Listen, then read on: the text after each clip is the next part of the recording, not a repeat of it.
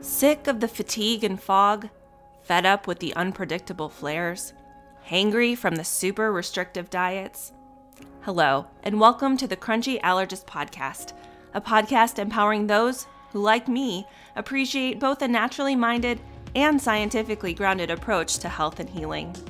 Hi, I'm your host, Dr. Kara Wada, quadruple board certified pediatric and adult allergy immunology and lifestyle medicine physician, Sjogren's patient, and life coach. My recipe for success combines anti-inflammatory lifestyle, trusting therapeutic relationships, modern medicine, and mindset to harness our body's ability to heal. Now, although I might be a physician, I'm not your physician, and this podcast is for educational purposes only. Welcome, everyone, to the Crunchy Allergist Podcast. Welcome back to our returning listeners, and welcome to all of our new listeners as well.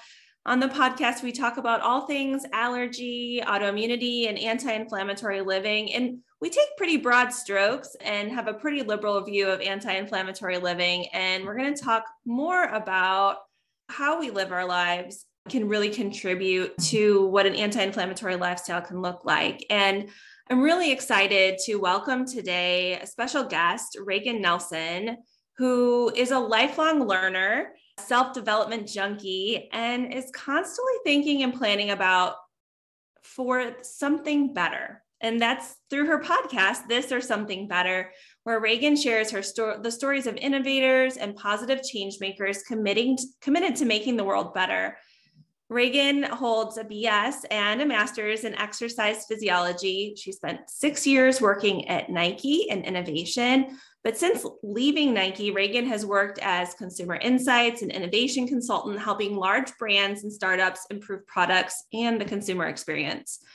Regan's own quest for the something better comes through her work as a senior director with Beauty Counter, and she's passionate about really promoting health education and advocating for more health protective legislation through the personal care industry. So thank you so much for joining me, Regan. Yeah, thank you. A new tagline that it was on my Instagram account, but my quest as a lifelong learner is to share information and help anything that makes people and planet healthier, happier, and safer. So that's become my mantra and my mission. I love that. You are the human embodiment of a B Corp. Thank you. I think that is a lovely compliment. Which we could talk about later. Yeah. I'm not perfect, by the way. I still drive an SUV. I'm guilty of that. I have a large car. I live in the mountains. So everyone's on a journey, but I think we're all making small steps. And like when you talk about inflammation, you have inflammation of our bodies, but then the planet is also experiencing its own type of inflammation right now. And what I found is pretty consistent. When we make healthier choices for our bodies, they also tend to be healthier choices for the planet. It's twofold. Two for the price of the one. Yes. And when we really aim for a healthier planet, it is benefiting us and our children, our grandchildren as well. I think And the things I'm sure you're the doctor, but all this research is showing too now that things are passing on, like skipping generations, immune diseases, things like that are now skipping generations. So it really is a long impact that we're making in the choices that we have. Exactly. I think to expand on that a little bit, it's this idea of epigenetics. So essentially our bodies being able to turn on or turn off different genes that we have in our genetic code.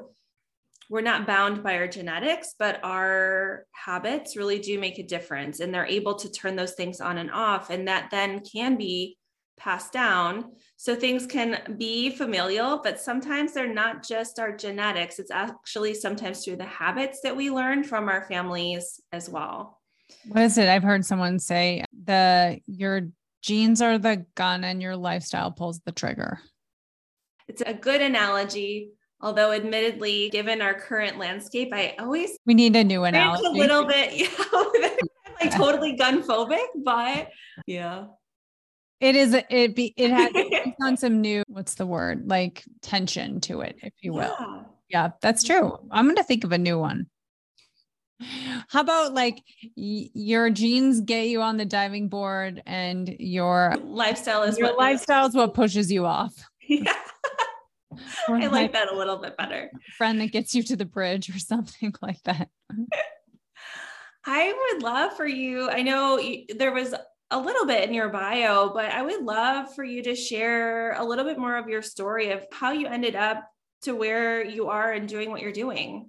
Yeah, it's been a journey, one that is not typical, which I think is important because many people think that we have to follow a specific path to achieve a status or a title or a place of authority. But mine has been a journey of the anti-title in a way. So I studied exercise physiology in college and graduate school. I went to graduate school with the idea that I was going to go work at Nike in the sports research lab as an exercise physiologist. And lo and behold, I achieved that. I'm an Enneagram 3 for anyone who's an Enneagram fan. I'm the achiever. So that won't surprise you that I decided I wanted to work at Nike, and I did. And then if you've listened to my podcast, you'll hear me in the very first episode give the story behind the name This or Something Better. I worked for free as an intern for 2-3 months in the sports research lab as a physiologist, and had applied for a full-time job. They ended up giving the job to someone else. And a friend of mine said to me, it's either this or something better. So hence the name This or Something Better. It's taken on 2 meanings. Also that there's better choices that we can make in the world. And that's really the premise of my podcast. But that sent me on a path into product innovation and consumer insights, and working with small and large companies to help them innovate and make their products better and their consumer experiences better. Along the way, I had a baby. I was a bar 3 instructor for 4 years, master trainer, going back to my roots in exercise physiology. And then I found Beauty Counter. I exercised, and I thought those were the definitions of health for so many of us. For so many years, we weren't thinking about mental health and sleep and community. It was like, you eat and you exercise, and that's what it means to be healthy. I did those things and I studied it. It was like my whole life for those 2 things. And it was really at bar 3 when I started to have a different conversation about what health really was. They were a really great brand. They are a really great brand, and how they talk about health and wellness and what that means in many facets. And a friend of mine had started working with Beauty Counter. This was not, the company will be 10 years this year. I think it was like 8.5 years ago. Oh my gosh. And so I was like early consumer of the products. A girlfriend of mine from college was selling it and said, hey, I have these products. You want to try them? I think there were like 10 products at the time. And then over the years, I would just start using more of them because I liked them. And she told me that they were clean and safe. And I didn't really do a whole lot of research. I think I was like, okay, this is great. I like them and I'm going to keep doing it. She asked me once at the beginning if I had any interest in joining as a consultant or a brand advocate. And I was like, no, never, never. And at the time I had my consulting business and I was teaching at bar 3 and I had a full plate in my life. And then 4.5 years ago, I don't know, she asked me again. And at the time I had a blog, and this was pre-Instagram, right? So there was no Instagram in the world. You weren't sharing things that way. It was really person to person or maybe through Facebook. And she said, you have this network of people through your bar 3 community and your blog, and they look to you for recommendations, and you are healthy and active. And I think you would really like the mission of this company. And so I was like, okay. I didn't really think about it too much. And a part of me joined for something to do in the periods of time when I didn't have a lot of consulting work, because my consulting work kind of ebbs and flows. And I thought it would be nice to have something to do, something to be a part of. And being the achiever that I am, I like dove right in and sort of climbed to the ranks, if you will, or built a really strong business within a short period of time. And along the way, I had this epiphany. I don't know how long into it was, maybe a year, probably about a year. I was like, wow, this is so much more than just products. And the safety of the products was important to me. And it was why I joined. But then I joined about I learned about the advocacy component of it And we can talk about that, about the laws. And then I learned slowly as I went how, I don't want to say, I use the word ignorant, but I don't mean that in a bad way, just uneducated, unaware, average person is to this issue.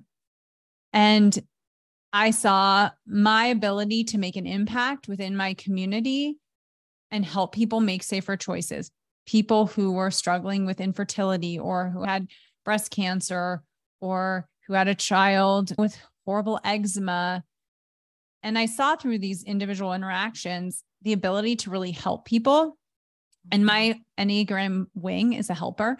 So that also wouldn't surprise you that I like to help people. And so all of these things came together into this business that I've built and created a platform around. And really that's what their podcast came out of, because I saw this potential that one person can make a difference, even in a small way. I have 1,400 Instagram followers. It's not as if I'm reaching 100,000 people. I have 30,000 downloads, I think something like that on my podcast, which is pretty decent for a podcast. But I'm not Rich Roll. I'm not a celebrity, but it almost doesn't matter to me, because it's the little stories that make me committed to this work and to continue going forward to educate and to use my voice for change. It's interesting. I think what I found so humbling with me discovering Beauty Counter it was my own experiences as a patient, kind of an autoimmune patient. My skin kind of had changed essentially. I had always had combination, more oily skin, and with Sjogren's, everything dries out, become like the Sahara. So I was looking for different products, but then also came about in this time of this becoming aware of more of the potential. And I found it extra humbling that part of my everyday work was seeing people with eczema, with skin issues, knowing and telling folks that things like fragrance and certain preservatives and things are irritants and are problematic. I wasn't yet aware or was not familiar with the science regarding endocrine disruption, which essentially some of these different substances that are commonly in our personal care products mimic some of our hormones. And if you want to learn more, we can link, there's a podcast where I talk with Dr. Trisande, who's done a lot of the research around this, but it was just like full circle moment, or this idea of, oh yeah, I need to practice what I preach a little bit on that line. And I also was very much in this place where a very common part of the pre-med journey is being very involved in service, being called to service. It's kind of part of what I think attracts many of us to health professions. It's also something you have to do to get into school. And I was missing that part of something bigger, something that was really aligned with values and purpose. And so being able to have a voice in one way, shape, or form in something greater was really empowering.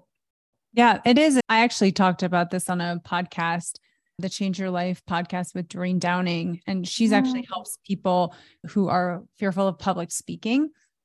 And in that podcast, we talked about the fact that I was never afraid of public speaking, but I never had a platform from which I felt passionate to speak from.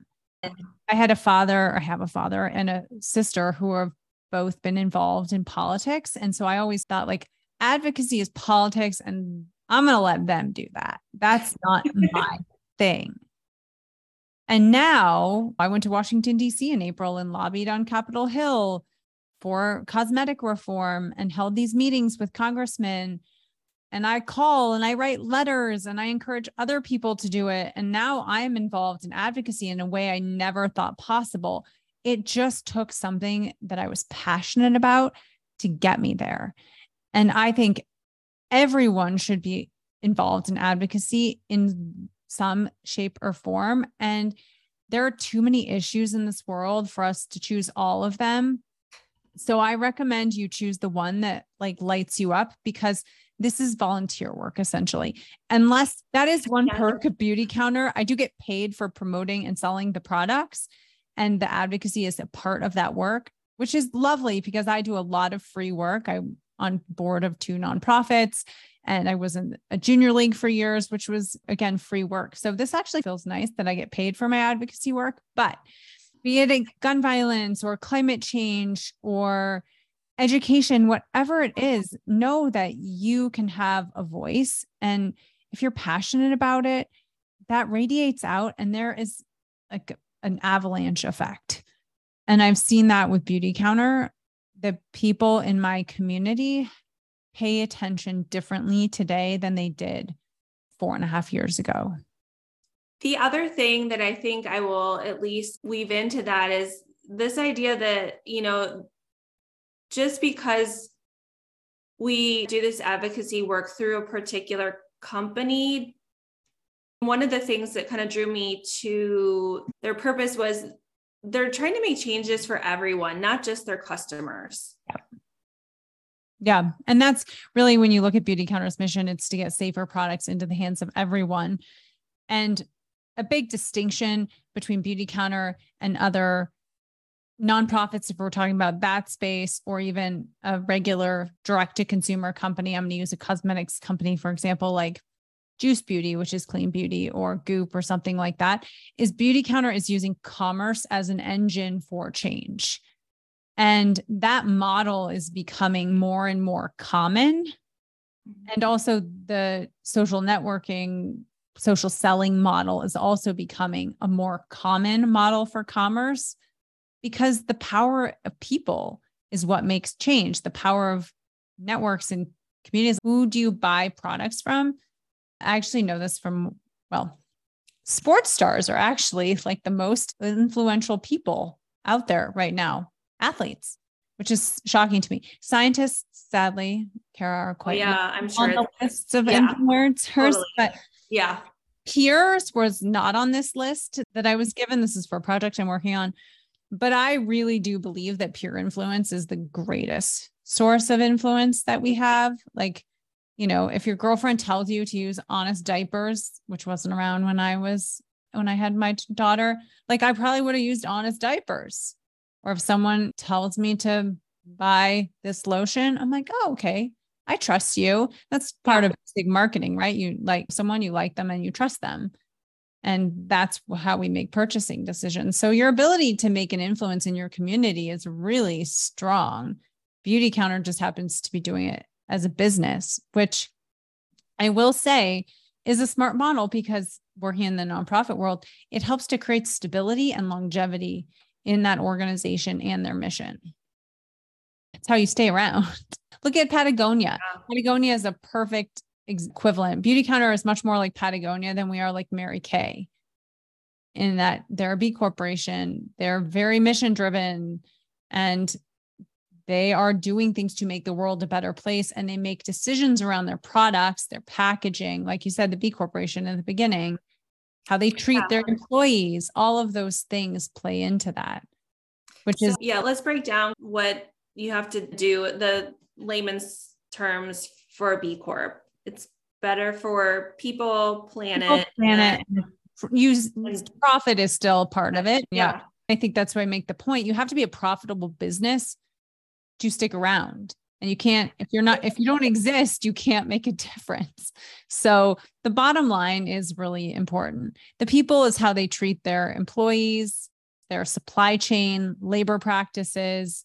And then the planet is looking into ingredients, sustainability. Dr. Bronner's actually has, I think, the second highest B Corp score. I had David Bronner on the podcast. He's a funny guy. Beauty Counter just upped our B Corp score. It's very difficult to raise them too. It's not as if going up 1 point is like 1,000 things that you have to do incrementally better.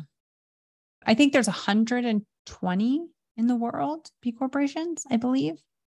I spent some time scrolling through one day just to see. I think one of the things that slowly but surely. I'm a big fan of making small, sustainable changes in general, because if we get overwhelmed, we tend to freeze and not make any progress.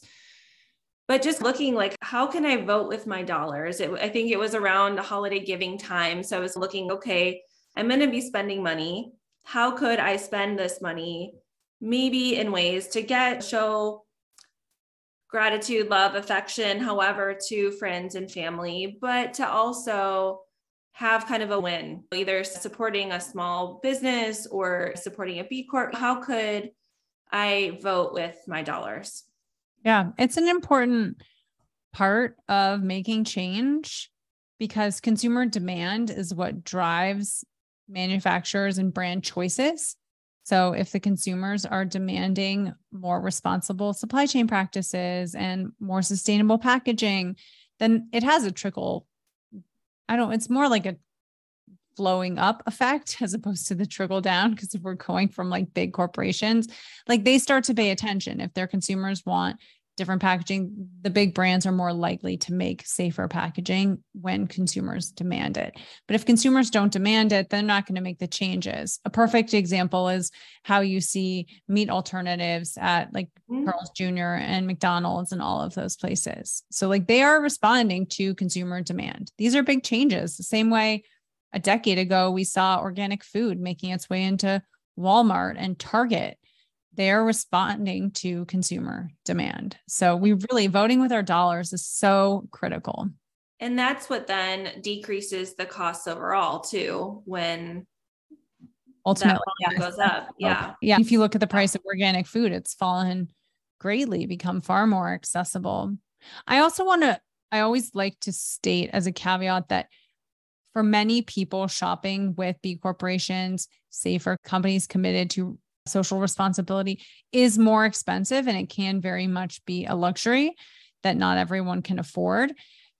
That said, that's why I personally have aligned with Beauty Counter, because our mission, as Kara said, is not just to sell you beauty counter products. It's to get safer products into the hands of everyone.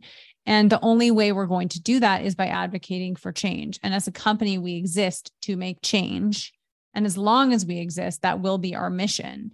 And when we pass more health protective legislation over the personal care industry, then all products will have to be safer. So sometimes I feel like it's a privilege, but it's also a duty for me as someone who can afford to make more expensive choices for the sake of the planet. It's like my duty to do it for those people who can't, because eventually my choices will hopefully drive their ability to buy any safer product at Walmart or at the Rite Aid or wherever it might be. And the things that we're advocating for aren't totally out there. They're backed by bipartisan support.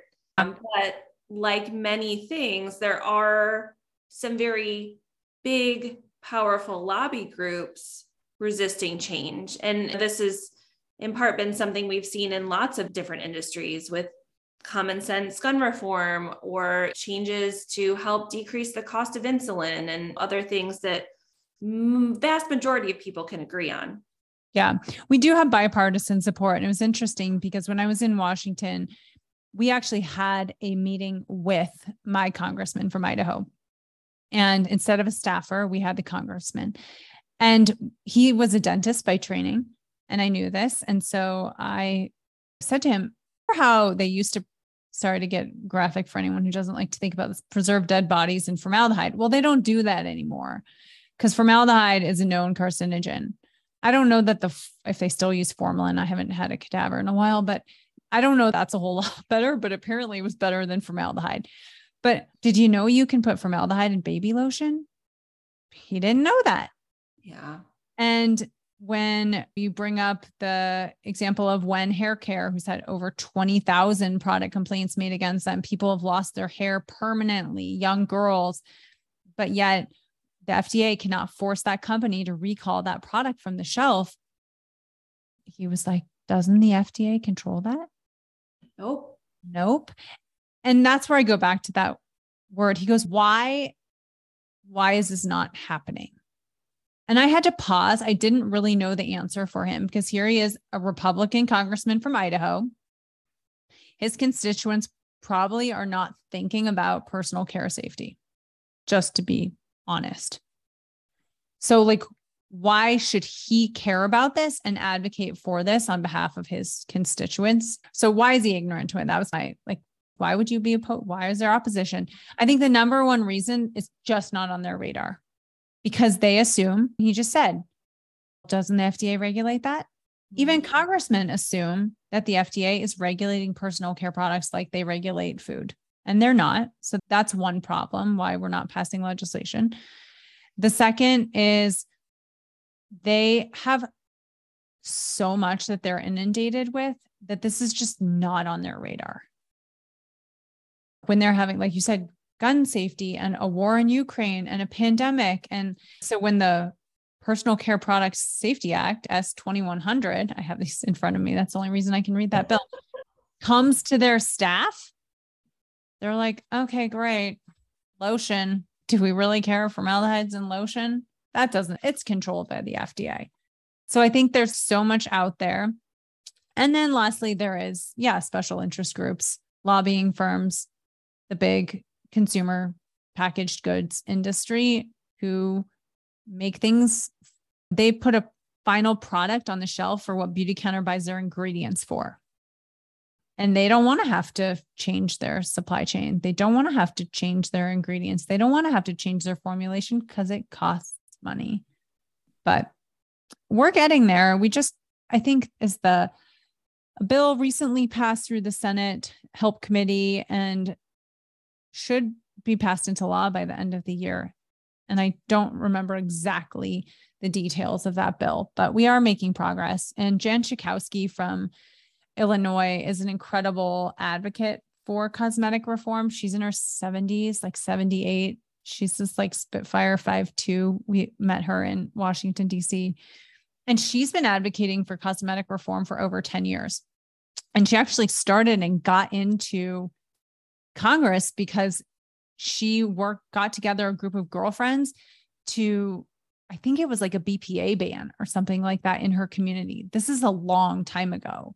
I didn't get the whole story directly from her. But so when I say your voice can make a difference, here's this fired up little lady in Illinois who decides that she's going to help partner together to, I think, like I said, to ban BPA. And now here she is in Congress 20 years later, whatever it is, 30 years later. That's you never amazing. know. Yeah. Yeah. And I think goes to show too that as we started off, our trajectory, we may not end up exactly where we think our end goal is, or that may just be a stop along the way to where, it's a journey. It's a point on a roadmap. And to the point of my podcast, I truly believe this, if you do the hard work, if you're a good human being, there is something better. Like this can also be great, but there can also be something better. And every chapter, if you follow those like moral guidelines, there will be something better. Yeah. It really resonates with kind of the mantra I've been trying to like think about on a daily basis of kind of just aiming for those 1% increment improvements of, okay, stay steady or move on. Yeah. This or something better.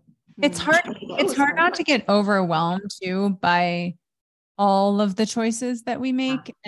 And I think we're really good as a company and as a brand at Beautycounter to try and preach progress, not perfection.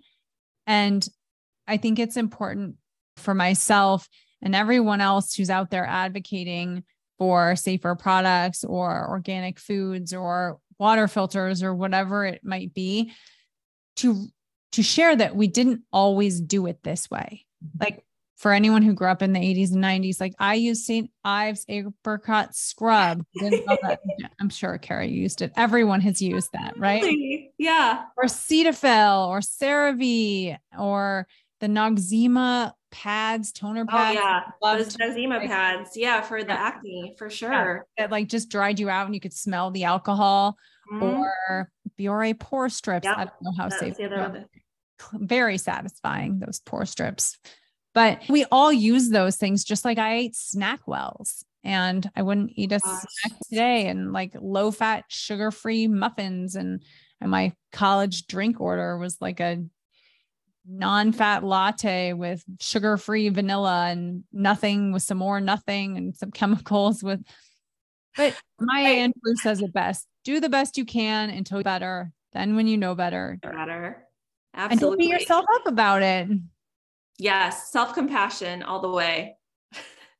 You were talking about that. All I could think of is this flashback to my apartment in medical school. I was on my surgery rotation, which hours wise was quite stressful. And my dinner, probably several nights a week, was a bag of microwave popcorn. Yay, forever chemicals. Yeah. You got some fiber in there a little bit. Sure. Find the silver lining in it. No, I washed it down usually with a glass of like white wine. Yeah. I was gonna say Diet Coke or something. Yeah. Oh yeah. I had my daily Diet Coke until my dentist was like, hey, you're gonna lose your teeth. It is fascinating. And it is one of those things. Yeah, we could look back with regret, but let's rather just look forward with gratitude that we have been able to make those little changes along the way and learn along the way that we can make these small shifts.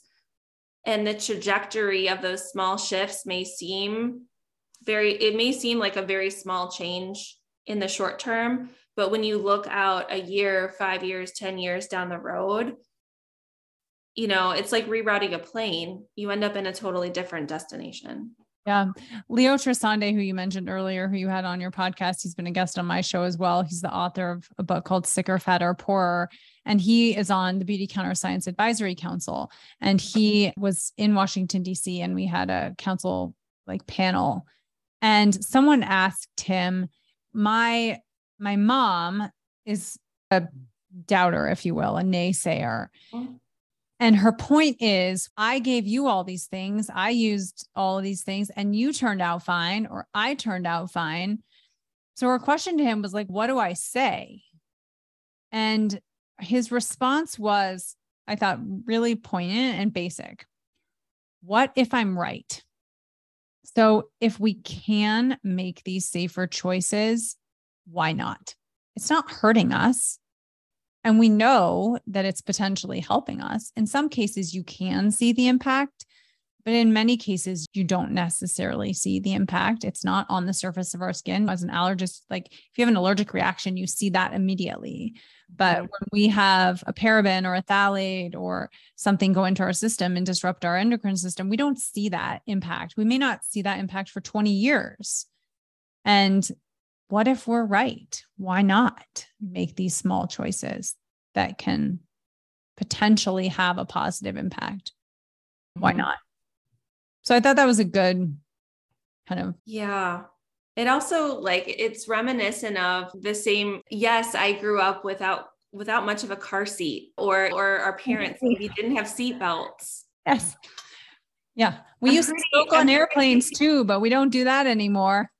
Yeah. We learn.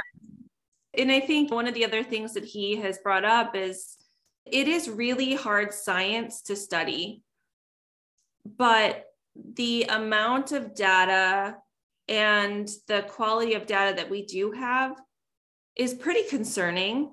Yeah. And it is, each of us has that individual point that we have to decide, where is our trigger point to make the change? And it's hit it for me.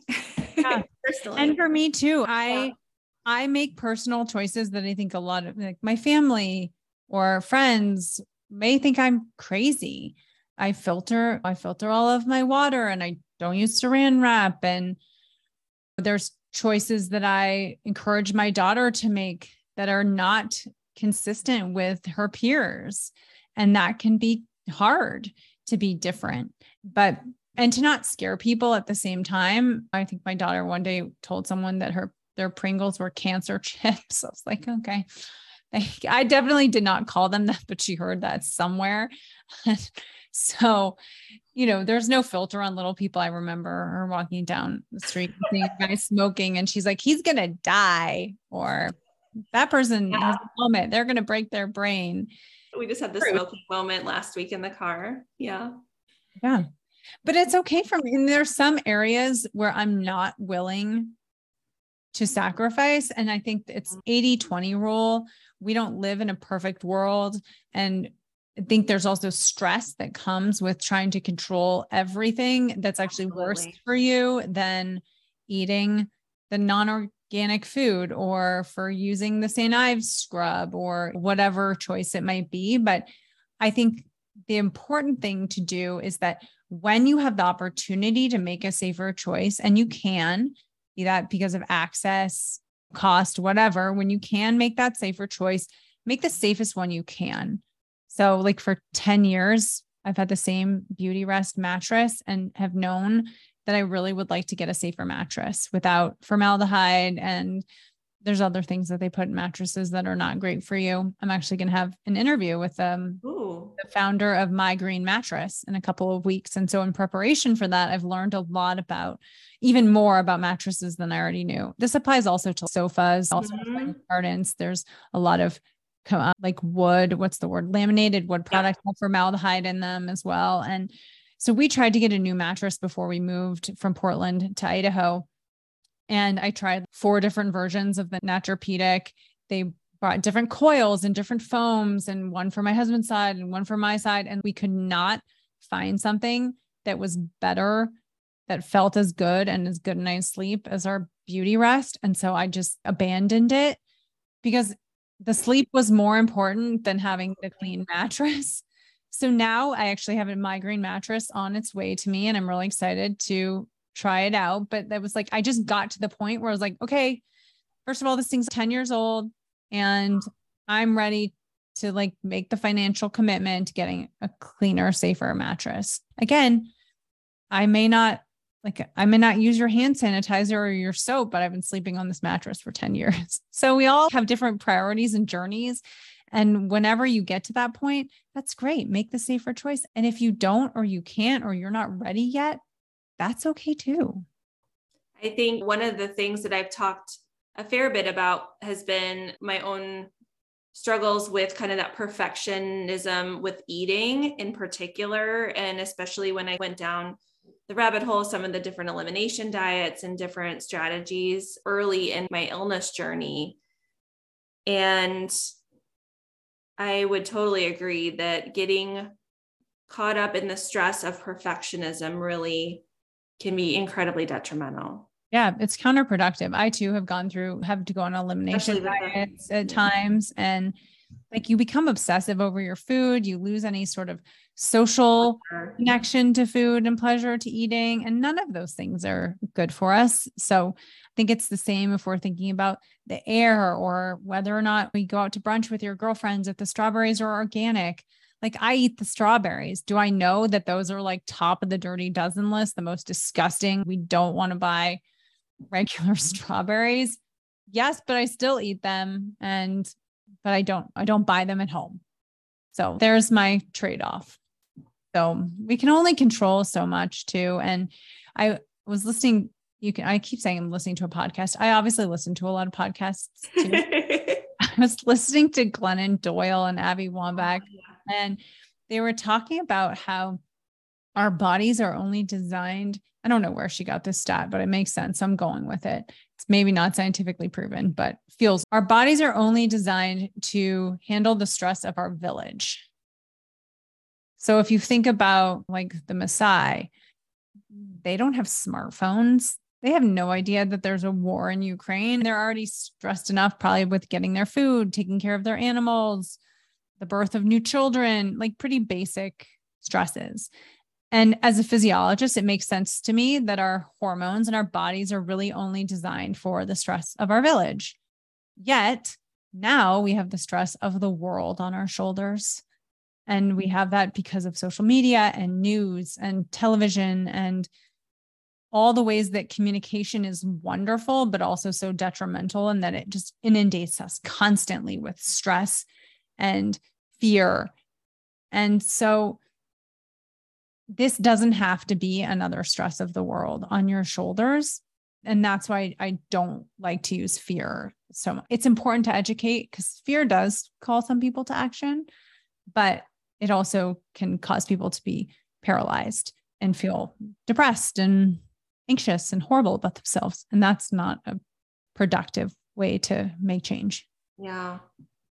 I think that's been, some of what will come up in the discussion too about clean beauty, like that there are some elements that will come up in the marketing that are more fear-based. And so I think something I've tried to do my best is to walk that line of trying to stick with the education aspects is best possible. But sometimes that education is scary. Yeah. Yeah. It's a fine line to walk, and one that I don't pretend to do perfectly. I'm sure there's some Instagram posts where I've turned some people off because I've scared them away or told them that they shouldn't buy Chanel lipstick or whatever it might be. When you watch, there's an HBO docuseries called Not So Pretty. And when you watch that, like, you can't unknow those things. 26-year-old girl with mesothelioma who worked at a makeup counter because of all the asbestos and the powder makeup that she was being exposed to. There was no other plausible explanation for that cancer. None. And that is scary. And when that product is at Claire's boutique, I see. It's been a little while since I've had anyone come in the office. There was a few months where I had a stream of folks coming in that worked in the personal care beauty industry, either in hair or in nails, who it's a well-known diagnosis phenomenon of developing either allergy-like symptoms, it's called occupational rhinitis, or asthma related to your immune system's response to formaldehyde, all these different things. Yeah. And that's the tip of the iceberg. There is one of the packages that is in the House actually is the Cosmetic Safety for Communities of Color and Professional Salon Workers Act. And that's a huge area of impact, a profession where these women are disproportionately impacted. They tend to be women of color. That's why the bill is for communities of color and professional salon workers. In California, they have an organization that helps to educate on this. I know a lot of their information. I think it's a Safer Salon Coalition or something like that. And they provide a lot of their training in Vietnamese, since a lot of the women working in nail salons are Vietnamese. We are trying to make progress, but yes, that's an area. I have 2 women, I think 2 or 3 that I work with on my beauty counter team who are hairdressers and have made changes to their product choices in their salons, and who are also trying to get out of the industry just for that reason, because they don't want to continue to expose themselves to the products that they're using every day. Regan, it has been super fun to connect and to go the gamut of all things. I know. I feel like we bounced around a lot. I know. I love it. I would love if you would share where folks can find you, where they can find your podcast, where they can connect with you after they've listened. I'm sure they're going to want to find out more. Yeah, thank you. My Instagram is this.or_something_better. The podcast is called This or Something Better, and you will find it on all Spotify, Apple Podcasts, Google Podcasts, all the places. Those are really the 2 best ways to find me. Thank you so much. I'm super excited. I think my game plan is to have this come out in honor of LEAD, which is our beauty counter kind of annual celebration of all things clean beauty, seeing what's coming along the way. And so really excited to share this a little more with the Crunchy Allergist community. So thank you so much. Thank you so much for tuning in to today's episode with change agent Regan Nelson. We hope you enjoyed this episode, and if you did, please leave a review on Apple Podcasts and share this episode with others who may be interested in all things allergies, autoimmunity, and anti-inflammatory living. Also, Regan and I would love to invite you to take a small step today, and the easiest way to take action yourself is by texting Better Beauty to 52886. This will ask your member of Congress to support better beauty laws. If you're curious to check out some of the best performing personal care and beauty products or learn more about how you can be involved with Beauty Counter, reach out to me at contact@crunchyallergist.com. And last but not least, I created a brand new resource that you are going to love. It is the Crunchy Allergist Anti-Inflammatory Library. I have pulled together my favorite resources I have read, digested, and incorporated in bits and pieces into my everyday doing, all in one place. To download it for free today, visit www.crunchyallergist.com and it will be delivered straight to your inbox. Thanks again for joining me today, and I can't wait to talk to you again next week.